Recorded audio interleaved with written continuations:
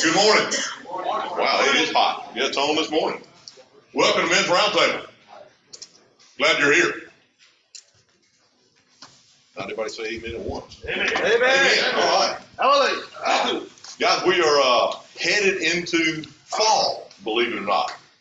Labor Day has passed, and Phil has done his annual men's trip, which always means we start off with a new series. And we're starting a new series this morning. I'll let him take care of what he's doing and with Ron when he starts. I want to ask a favor, please.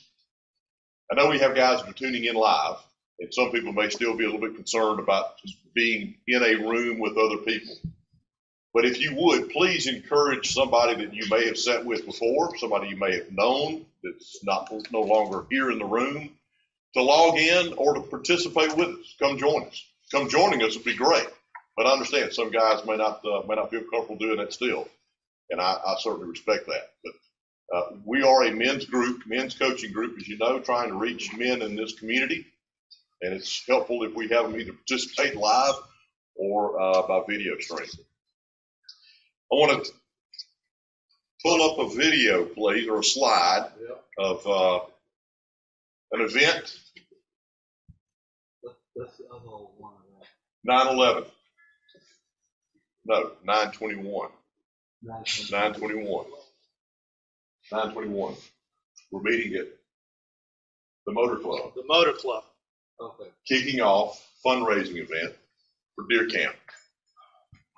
The picture is a barn, or a barn dominium, as some people are calling them now, and it is a facility that would enhance. I ain't gonna enhance it. It ain't gonna be anything except it's gonna allow more men to participate in Deer Camp every weekend. That's the whole idea. I know when I went through Deer Camp many years ago, before BPO even owned the land, 10 guys, and that was it. I mean, and if you had rain, you were in trouble at that point. But Deer Camp has grown, and it's gotten to the point that we need to accommodate more men that are there. So on the 21st, we're meeting and doing a fundraising kickoff, trying to spread the load.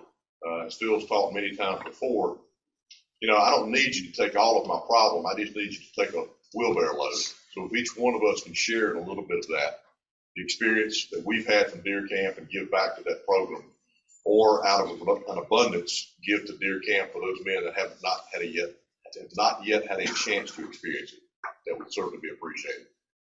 And, speaking of that, I was reminded the other day, I think the Bible teaches us there were three things that were most important to us, humans and men. Hope. Help me out here. Hope. Love. Yeah. And faith. But the greatest of these was love. If you're hurting, if you're not hurting and not filled with sin, maybe you're not the same man I am. Where do you overcome that? Love. Love overcomes all. The acceptance, the love that's offered at Deer Camp is, on this side of heaven, nothing else I've ever experienced. I encourage you to spread the word about the 21st. Spread the word about us starting back here with a new series. And with that, let me open with prayer. Heavenly Father, we thank you so much for this day. Lord, we thank you for the opportunity of gathering here. I thank you for Ceasefire, for hosting us, providing the breakfast and the coffee. Lord, thank you for my brothers, Jeff and Chris, and Phil and Ron as they come this morning to start a new series. Lord, anoint them, watch over them, open our hearts and open our ears. It's in your name we pray. Amen. Yeah. Thank you, Joe. Turn my mic on. All right. I'm hot. I'm hot. Call Carla. Tell her I'm hot. So glad to be back. Appreciate Roan and Blair and Scott doing a great job of kind of representing our Alaska trip last week. As I've said to you many times before, I call our summer trips summer camp for grown men. And it is that. We are in God's cathedral in Alaska. And God did a work, as we said in the circle every morning, pretty much every morning and every evening. And then we played like junior high kids at camp during the day, fishing and being on a glacier. And, well, you saw the video. So we had a great time. Really excited that Roan and I can work together again. We did that this summer on our intimacy piece. And I wanted Roan to help me with this. He and I to work together on this series, Marine Jesus. And I'll explain how we got that title and where that's going. Jesus in a boat. Jesus in a boat. That's right. That's right. That's what you, Yeah. Marine Jesus. But I want to offer you a song as we begin this morning that I trust will open our hearts to what God has for us. And the song, is certainly relevant to the topic, but the video is going to be obvious why I chose this song. The song, Days of Elijah, the words are there on the back of your notes, was written by Robin Mark in 1994. Some of you have heard the song, and Robin Mark tells the story of watching a documentary on the year in review, which was 1994, and the Rwanda war, civil war was going on, and a lot of, just craziness in the world. And he sat down and penned this song, and it's really a song of hope. And man, do we need this song now? I want you to listen to the words here just a minute before we listen to the song. Follow the words. He goes through the song and uses types of Jesus. And since we're doing a series on Jesus, these typologies, pictures of Jesus through Old Testament biblical characters, are relevant. And so listen to the characters that he pulls up. These are the days of Elijah, declaring the word of the Lord, yea, and these are the days of your servant Moses, righteousness being restored. Again, he would use Elijah because Elijah was down and out over the prophets of Baal, and God did a great work when it just seemed so hopeless and that Elijah was going to be defeated, and God gave him a great victory. So all these biblical characters are characters, even Ezekiel that it's mentioned later on, came into the valley of dry bones. And what did God do? God breathed life into those dry bones. These are the days of great trials, of famine and darkness and sword. Still we are the voice in the desert crying, prepare ye the way of the Lord. Say, behold, he comes, riding on the clouds, shining like the sun. At the trumpet's call, lift your voice. It's the year of Jubilee. Out of Zion's hill, salvation comes. God always makes a way. May you hear the voice of God, especially see the work of God in the visual of the days of Elijah. These are the days of Elijah, declaring the word of the Lord. And these are the days of your servant Moses, righteousness being restored. I know these are days of great trial, of famine and darkness and sword. Still we are the voice in the desert, crying, prepare ye the way of the Lord. Behold, he comes, riding on the clouds, shining like the sun. At the trumpet call, lift your voice, hurrah! Year of Jubilee, out of Zion's hill, salvation comes.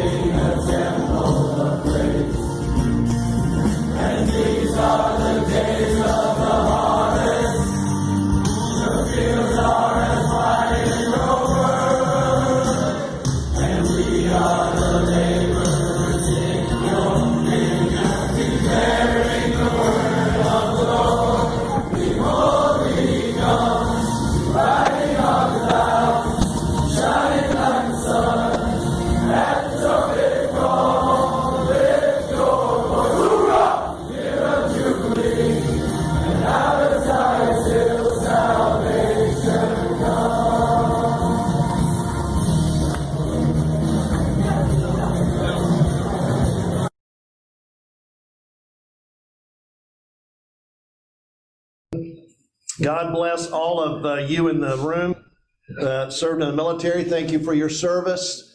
I trust this series will especially be encouraging to you. And I told Papaw, my 93-year-old daddy, this past weekend while we were watching the Tennessee game in East Tennessee, that one of my biggest regrets is that I never got to serve in the military. And, when I was that age, we're all scared to death that we were going to Vietnam. And some of you served in Vietnam, and others of us were hiding in the closet, making sure we didn't get called up. You would have been Lieutenant Dan. I would have been Lieutenant Dan. Exactly. Yeah, they don't allow thumb sucking in the military. So follow with me, gentlemen, as we begin our new series, Marine Jesus. And as we go along this morning, I'll explain how we get Marine Jesus. Marine Jesus, he is with you always, just like your rifle. Simba 5, always faithful. To be a Marine means a daily commitment to live up to the highest standards. Being a Marine means to be ever accountable to the warrior ethos, which adheres to these fundamental truths. Character counts, honesty is incorruptible, and integrity means everything. Gentlemen, we need our Christian commitment to be more Marine-like than what our culture has made Christian men to be or believe. Jesus modeled a warrior-like character. When we discover his true character, we uncover the real Jesus. A true knowledge of Jesus is our greatest need and our greatest happiness. This study will help us be the men God designed us to be, men willing to initiate, take responsibility, and to fight for a cause greater than ourselves. Simba 5. During this series, as Ron and I go through this, we'll be using this book as a resource, and I would encourage you to read it. You'll get as much or more from reading John Eldredge's book entitled Beautiful Outlaw, Experiencing the Playful, Disruptive, Extravagant Personality of Jesus. You'll get as much reading from that book as you will from what Ron and I'll share on Thursday morning. But this idea of Marine Jesus really came out of a session with a dear friend of mine. And I want to ask Josh Robles to come up and kind of give a little bit of his story of how this whole idea of Marine Jesus came to be. And Josh, just stand here between Ron and I, if you would, and here's a mic. Josh is the proud father of 3. He is an attorney working in Yazoo City at the prison, helping be an advocate for guys who need freedom. So, Josh, tell us your story. Thank you, Phil. I want to, as a good attorney would, I want to provide a disclaimer. Protect yourself. That's right. That's exactly right. And frame what I'm about to say and share so you hear my heart. I really desire for you to hear what God has done in my life, what he's done in the lives of my children and my family. And also, I want you to understand that because I'm connected to other people, their lives matter. They matter to God. Their stories matter. And so as I share with a deference towards them. out of respect for them and a deference to my kids and their connection to their mother. So with that, I'll share where I started. I, as a child, grew up with a conditioning, a predisposition to be the nice guy, to be the nice, churchy, Southern Baptist church boy.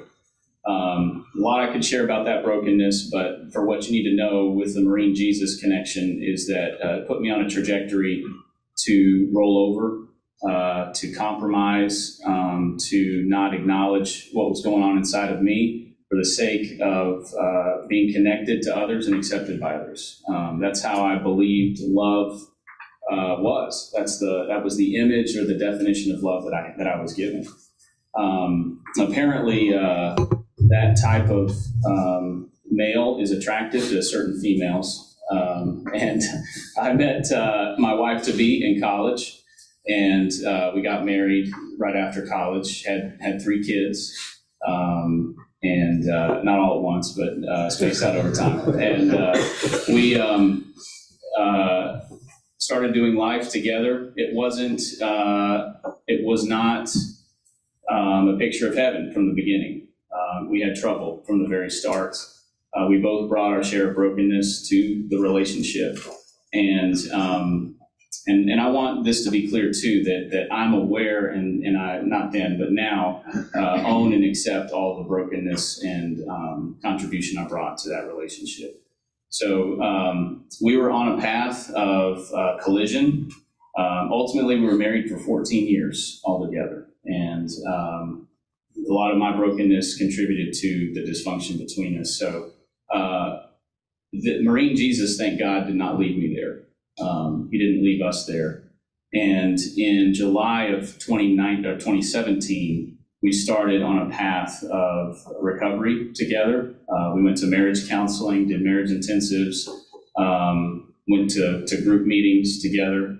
And for 2 years, we really invested in our marriage, in our family. And I really thought, as we were going through it, that we were experiencing healing and restoration.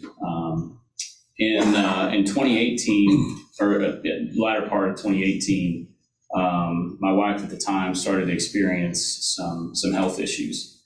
And I did what any husband who is well-intentioned and wanting to be a good husband would do. I tried to invest in her and take care of her. At the time, I noticed as we got into that several months that her disposition towards me had changed. It turned towards a blaming. This is your fault. I'm experiencing this because of all that we've gone through, and because of the nice Jesus boy that was inside of me and that I was still living really at the time. I believed her. I responded out of guilt, responded out of shame, and just tried to double down and be nicer, which didn't pan out. So we went through some more cycles in dysfunction. We actually kind of reverted. And it broke my heart because of all the work that we had put in, and it was very, very hard to see that happen to us and to our family, to our kids at the time who were witnessing that as it happened. In October of 2019, we were in a counseling session, and it was a really tense session. It was actually not in Phil's office, but in the office suite. And he probably can remember the yelling that came out of that, in the office suite. I was traumatized. I bet you, I was too. Oh, yeah, I bet, yeah. Roan was too, all the way to Madison. My wife at the time stood up in the middle of the session, screamed at me and told me that she hated me, that she never wanted to talk to me again, that she was taking our kids to her hometown in Arkansas and that she'd never talk to me again. And she stormed out of the room. It was hard. That was very scary for me. If anybody who knows me and is close to me knows how important my children are to me, and my wife too at the time, it was terminal diagnosis for me. So thank goodness it was the middle of the school semester. She couldn't and wouldn't take the kids out of the school and out of the district right then. But for 2 months until Christmas, I worked at trying to offer other options, alternatives to leaving, therapeutic separation, more counseling, more nice, more whatever, just pacifying. It didn't work. On December 26th, 2019, she left with our kids, moved out of the house, and went to Arkansas. It was a hard moment for me, and not the hardest, but it was hard.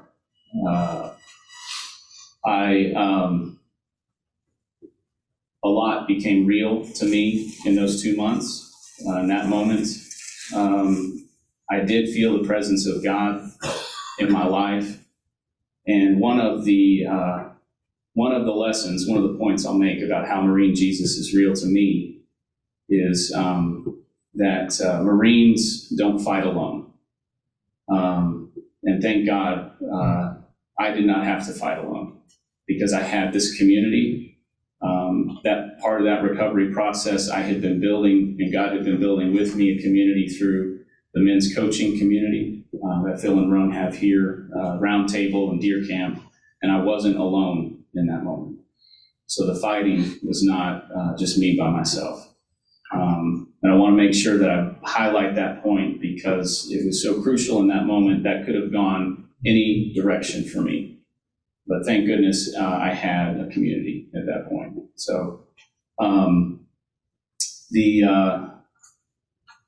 all in all, my wife at the time stayed away 7 months with our kids in Arkansas. I worked to try to reconcile, and it didn't happen, right? It didn't work. And it became clear to me over time that I was fighting a different battle and a different enemy, and 2 fronts. One inside myself, for the nice, mamby-pamby Jesus boy that I had inside of me that needed to grow up. This was my basic. This was my refining time. I thought I had gone through that years before as I was working on myself, but not like that moment. And the other front was fighting whatever enemy the enemy was doing in my wife at the time in her life. Thank God, over time, they moved back in July of 2020. I faced a really hard decision on divorce. I was aware of all of the things that had to do with timelines and custody and kids. And in Arkansas, after 60 days, a parent can obtain jurisdiction to file divorce. So once she had lived in Arkansas for 2 months, she could file, and I would have to litigate for Mississippi, which is something that put me at a tremendous disadvantage. And so to protect my interests, as a father, I filed for divorce on day 58 of her living there. And the divorce was pending for over a year. After the process of going through all that, we ultimately finalized divorce in February of this year. So we've been divorced since February 24th, and been working to heal and restore the damage in my children, to help them process and move forward in their lives, and also to recover and heal myself. It's not done. Just like a war is never over until it's over. And I believe through the process that I've been through that I'll be fighting until the day that I actually die, which I think is appropriate because through my experience, initially, I had to wake up. I had to become alive. I had to start feeling, no matter how painful the reality was, I had to feel that. No matter how scary or dangerous, I had to face what was going on in my life. Being nice and being kind and compromising did not work, especially when the lives of my children are at stake or when they're on the line. They can't afford for me to just be kind or just be nice. I walked away, or I am walking away from this experience with a new definition of love. I believe that a lot of what we receive in terms of the definition of love from church and from our Christian community is too small, and it's too innocuous. It doesn't get the job done because there is real evil, and I'm saying this in terms of the real enemy, Satan, that's in us and in our world. That's who I'm referring to. There's real evil that we have to face. And by not facing it, by not addressing it, that does not go away. Just like a threat in the military or a threat somewhere else, it's not going away. We have to face that. I'm thankful for the community that's still walking with me. I'm thankful for Ron and Phil for giving me this opportunity. And this is still very sensitive to me. I'm still healing. I'm not claiming to have arrived at any level of Marine expertise or special forces, training. I'm just a regular guy who's been through a moment that God used to refine him. And I'm thankful for all of you. Thank you, Josh.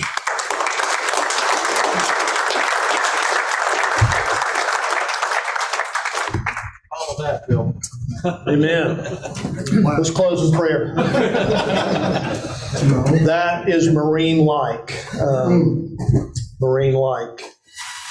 And guys, as we begin this series and we're calling it again Marine Jesus, I can hear my seminary professors in my ear. How can you put any kind of an adjective before Jesus? Calling Jesus Marine Jesus, that's awful. And they're not here. But it helps me, and I hope it helps you, because having an idea of a stronger Jesus than what I grew up hearing, it was kind, sweet baby Jesus, almost like Talladega Night baby Jesus. It's crazy.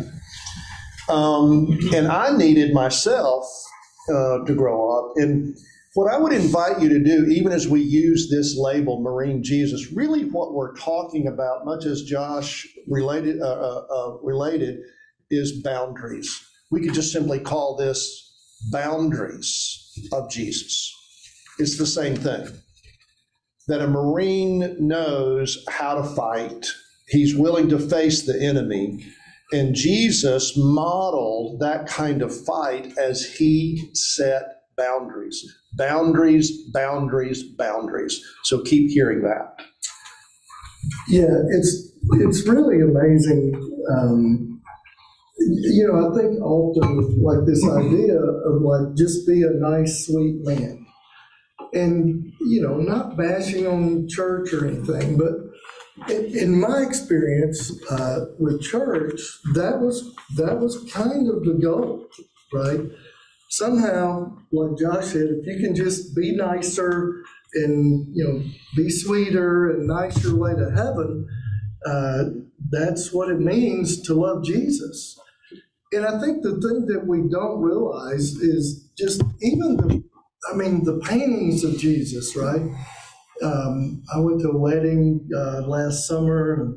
I won't say the church, but the big stained glass was, Jesus holding a little lamb. And I'm like, boy, that's a common image. And then the famous Norwegian painter, the picture of Jesus, kind of with the glowing, flowing hair, looking off into the distance. He's kind of there, but he's not really there. You know, we all have these images of Jesus, and then the things that we hear and the things that we're told. And as men, it can be very confusing because we are created in the image of God. And Scripture is very clear. The Lord is a warrior. The Lord is his name. And you read the Old Testament, and God has not changed. The New Testament didn't truncate the Old Testament. We are still that. And so we have this kind of confusing message and image that we all try to figure out, struggle with. You know, what does it really mean to be a man and to love Jesus? It's a process.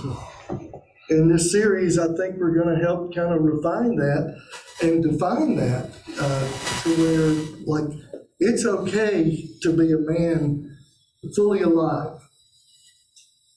I think that is the glory of God. Amen. Amen. Jeff, show the picture here, the logo. You know, everybody pretty much in the room, I would assume, knows, you know, the story behind this picture. I mean, this is Jesus moving the money changers, the retail business out of the temple. It wasn't impulsive. It wasn't reactive. Jesus saw what was going on, and he sat down, and it took him a while to make the whip that he made. He was deliberate. He was going through a process. It was not reactive. He didn't just go in and just blow his top. But when he went in as, I would suggest to you, as Marine Jesus. And this is what we want to begin to look at through the next several weeks. Who is that Jesus? You know, even the passage we all know, John 3:16. For God so loved the world that he gave his only begotten Son. We know that one, right? But the one that I think is maybe even more important and certainly captures what we're talking about is John 3:17, where it says that God did not send the Son into the world to condemn the world, but to save the world. The word save there actually has a military connotation. It is a rescue operation. And the rescuer stays with you. I mean, that's all in that passage. And I think that kind of sums up the picture of Jesus. It's like, it's a military operation. It's a mission. Absolutely. It's a mission. And he does not leave us, and he does not forsake us. He is with us. So pick up your pen and let's go to work here. Again, we've got more material than we could go through here in all morning, and so we'll get through what we get through. But I want you to engage. Again, part of being a follower of Jesus is being more engaging. We are way, way, way too passive as men in general. And even journaling is a way to be active. If you're not writing your life, then you are way too passive. We've said this for years. Journal your way to healing. So first question I want you to respond to, what words would you use to describe Jesus? And I would even ask you to think about the way you grew up. Many of you grew up in church, as I did. Some of you didn't have any kind of background. But what words would you use to describe the Jesus that you were taught? And for me, it was nice. My mother, Ella May, good old Southern double name, Ella May taught me to be nice. And my dad was silent and passive. And it's just like, you know, when it came time to fight, I didn't know how to fight. in terms of Jesus. So it was always conflictual. If I needed to fight, I was doing something wrong, even though I knew I needed to do it. And it created this kind of split inside of me. It would have been so much healthier if I would have had a Marine Jesus in my head. So question number 2, how do you experience Jesus? When do you feel his love, see him involved in your life, sense that he is with you? And again, I'm emphasizing there, how do you experience Jesus? Do you experience Jesus? I know you could answer questions on a trivia contest about Jesus. Where was Jesus born? Bethlehem. Wow, good for you.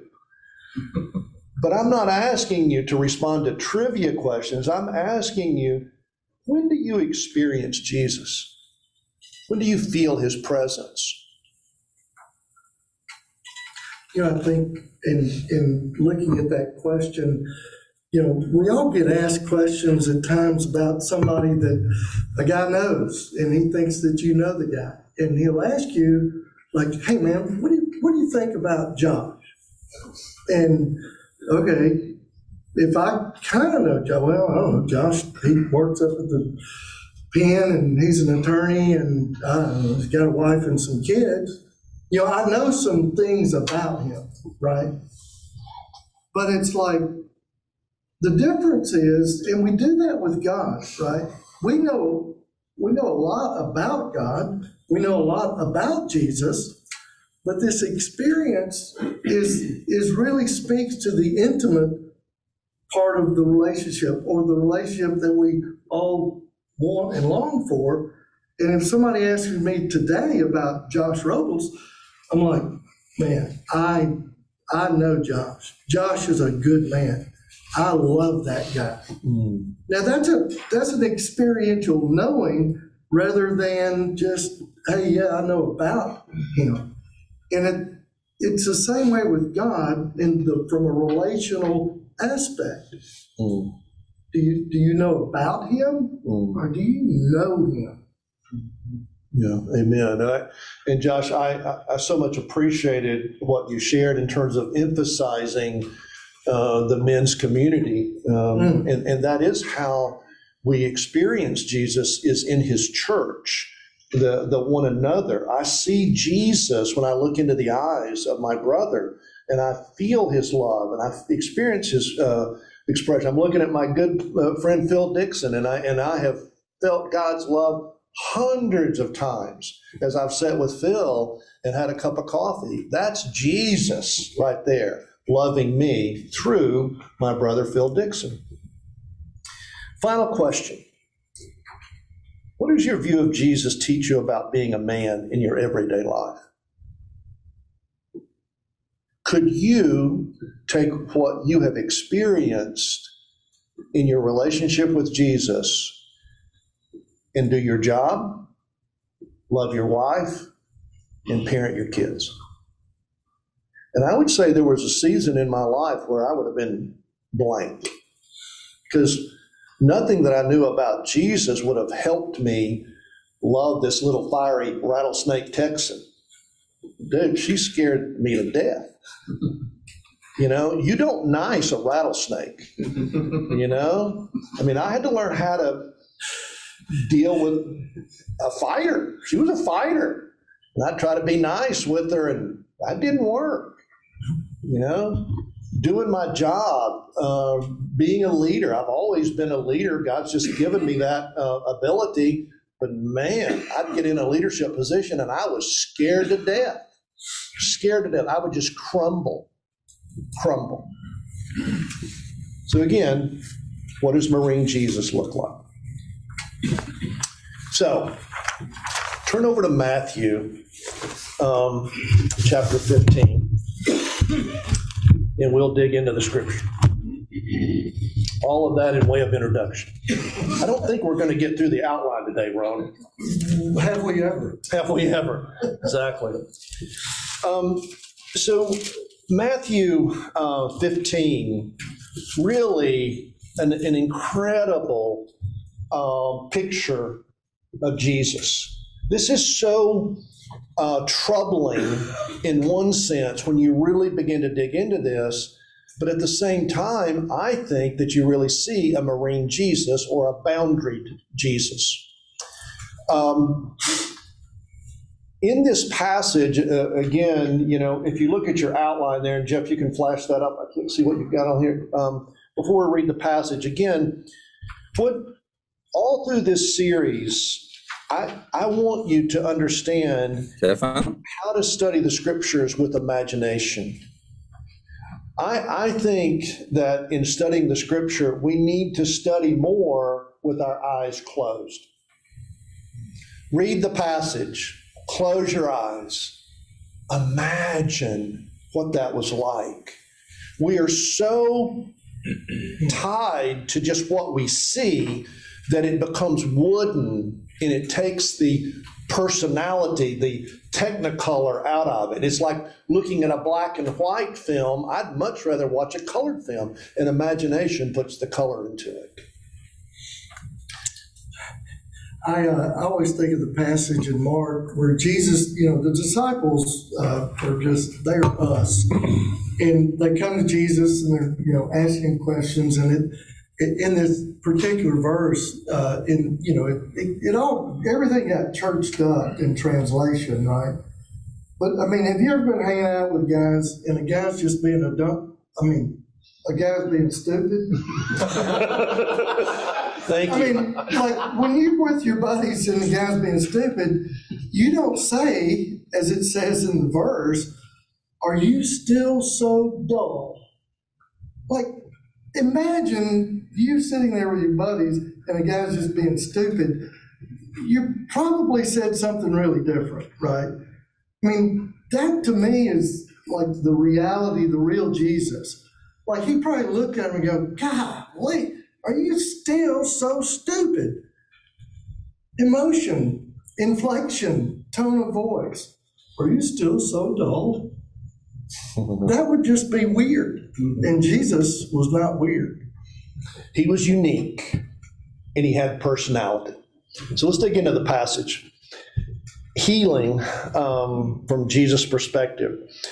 Matthew 15, verse 21. From there, Jesus took a trip to Tyre and Sidon. They had hardly arrived when a Canaanite woman. All right, now, Canaanite woman, who's that?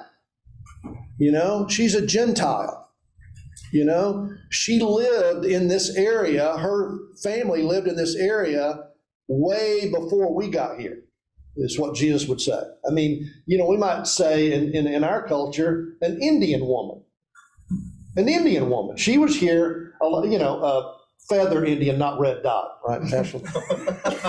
Can't say feather. I'm sorry, Jeff, I can't say that. I'm sorry. Delete that. I just said that. Phil Right, just got right. canceled. That's right. All right, so a Canaanite woman came down from the hills and pleaded, "Mercy, Master, Son of David, my daughter is cruelly afflicted by an evil spirit. She's in need." Jesus ignored her. Now, in your study Bible, it actually reads, "He did not answer her a word." Now, if Ella May would have been there, Ella May would say, "Now, Phil, don't you ignore her. Be nice." Jesus ignored her. Now, guys, as we keep studying Jesus, the thing that amazes me about Jesus more than anything else is not that he died on the cross. We kind of expected that, right? That was publicized. Not that he rose from the dead. It was prophesied. But what amazes me about Jesus was his ability to say no. To me, that is miraculous. Because how do you say no when you have the capability to give and you don't? Dude, that would make me feel guilty. Phil Harden, codependent, not giving, not having 40 guys on a trip to Alaska and only 28. How do I live with myself? He ignored her. The disciples came and complained. "Now she's bothering us. Would you please take care of her? She's driving us crazy." Talk, a nagging woman. Everybody Anybody ever experienced that? You said about everybody. Everybody said, I said it right the first time, right? All right. So look at verse 24. Jesus refused. He basically didn't do anything. Telling them, I've got my hands full dealing with the lost sheep of Israel. There it is. Jesus is a racist. Jesus is racist. Did you hear what he said? He said, I'm all about the Jews. I'm not helping that Canaanite woman. I mean, I tell you, in our woke culture, there it is. Jesus got canceled. Jesus got canceled. He's a racist. He's basically saying, my mission is to help the Jews. I'm not helping a Canaanite woman. That would be a poor interpretation, but you could see it that way. Because that's what he's saying. My mission is to get the sheep of Israel. Then the woman came back to Jesus, dropped to her knees and begged, Master, help me. Oh my goodness. And then look at what Jesus says. I mean, Jesus ups the ante. He did not say this. Ella May is turning over in her grave. Look at what Jesus said. He said, it's not right to take bread out of children's mouths and throw it to dogs. Do you see what he's saying? He's calling the Canaanites dogs. Now, dude, if Phil Hardin said that, you guys would cancel me. That's not nice and sweet. That's not nice and sweet. He calls the Canaanites dogs. And she was quick. You're right, Master, but beggar dogs do get scraps from the Master's table. Wow. She was persistent, and Jesus gave in.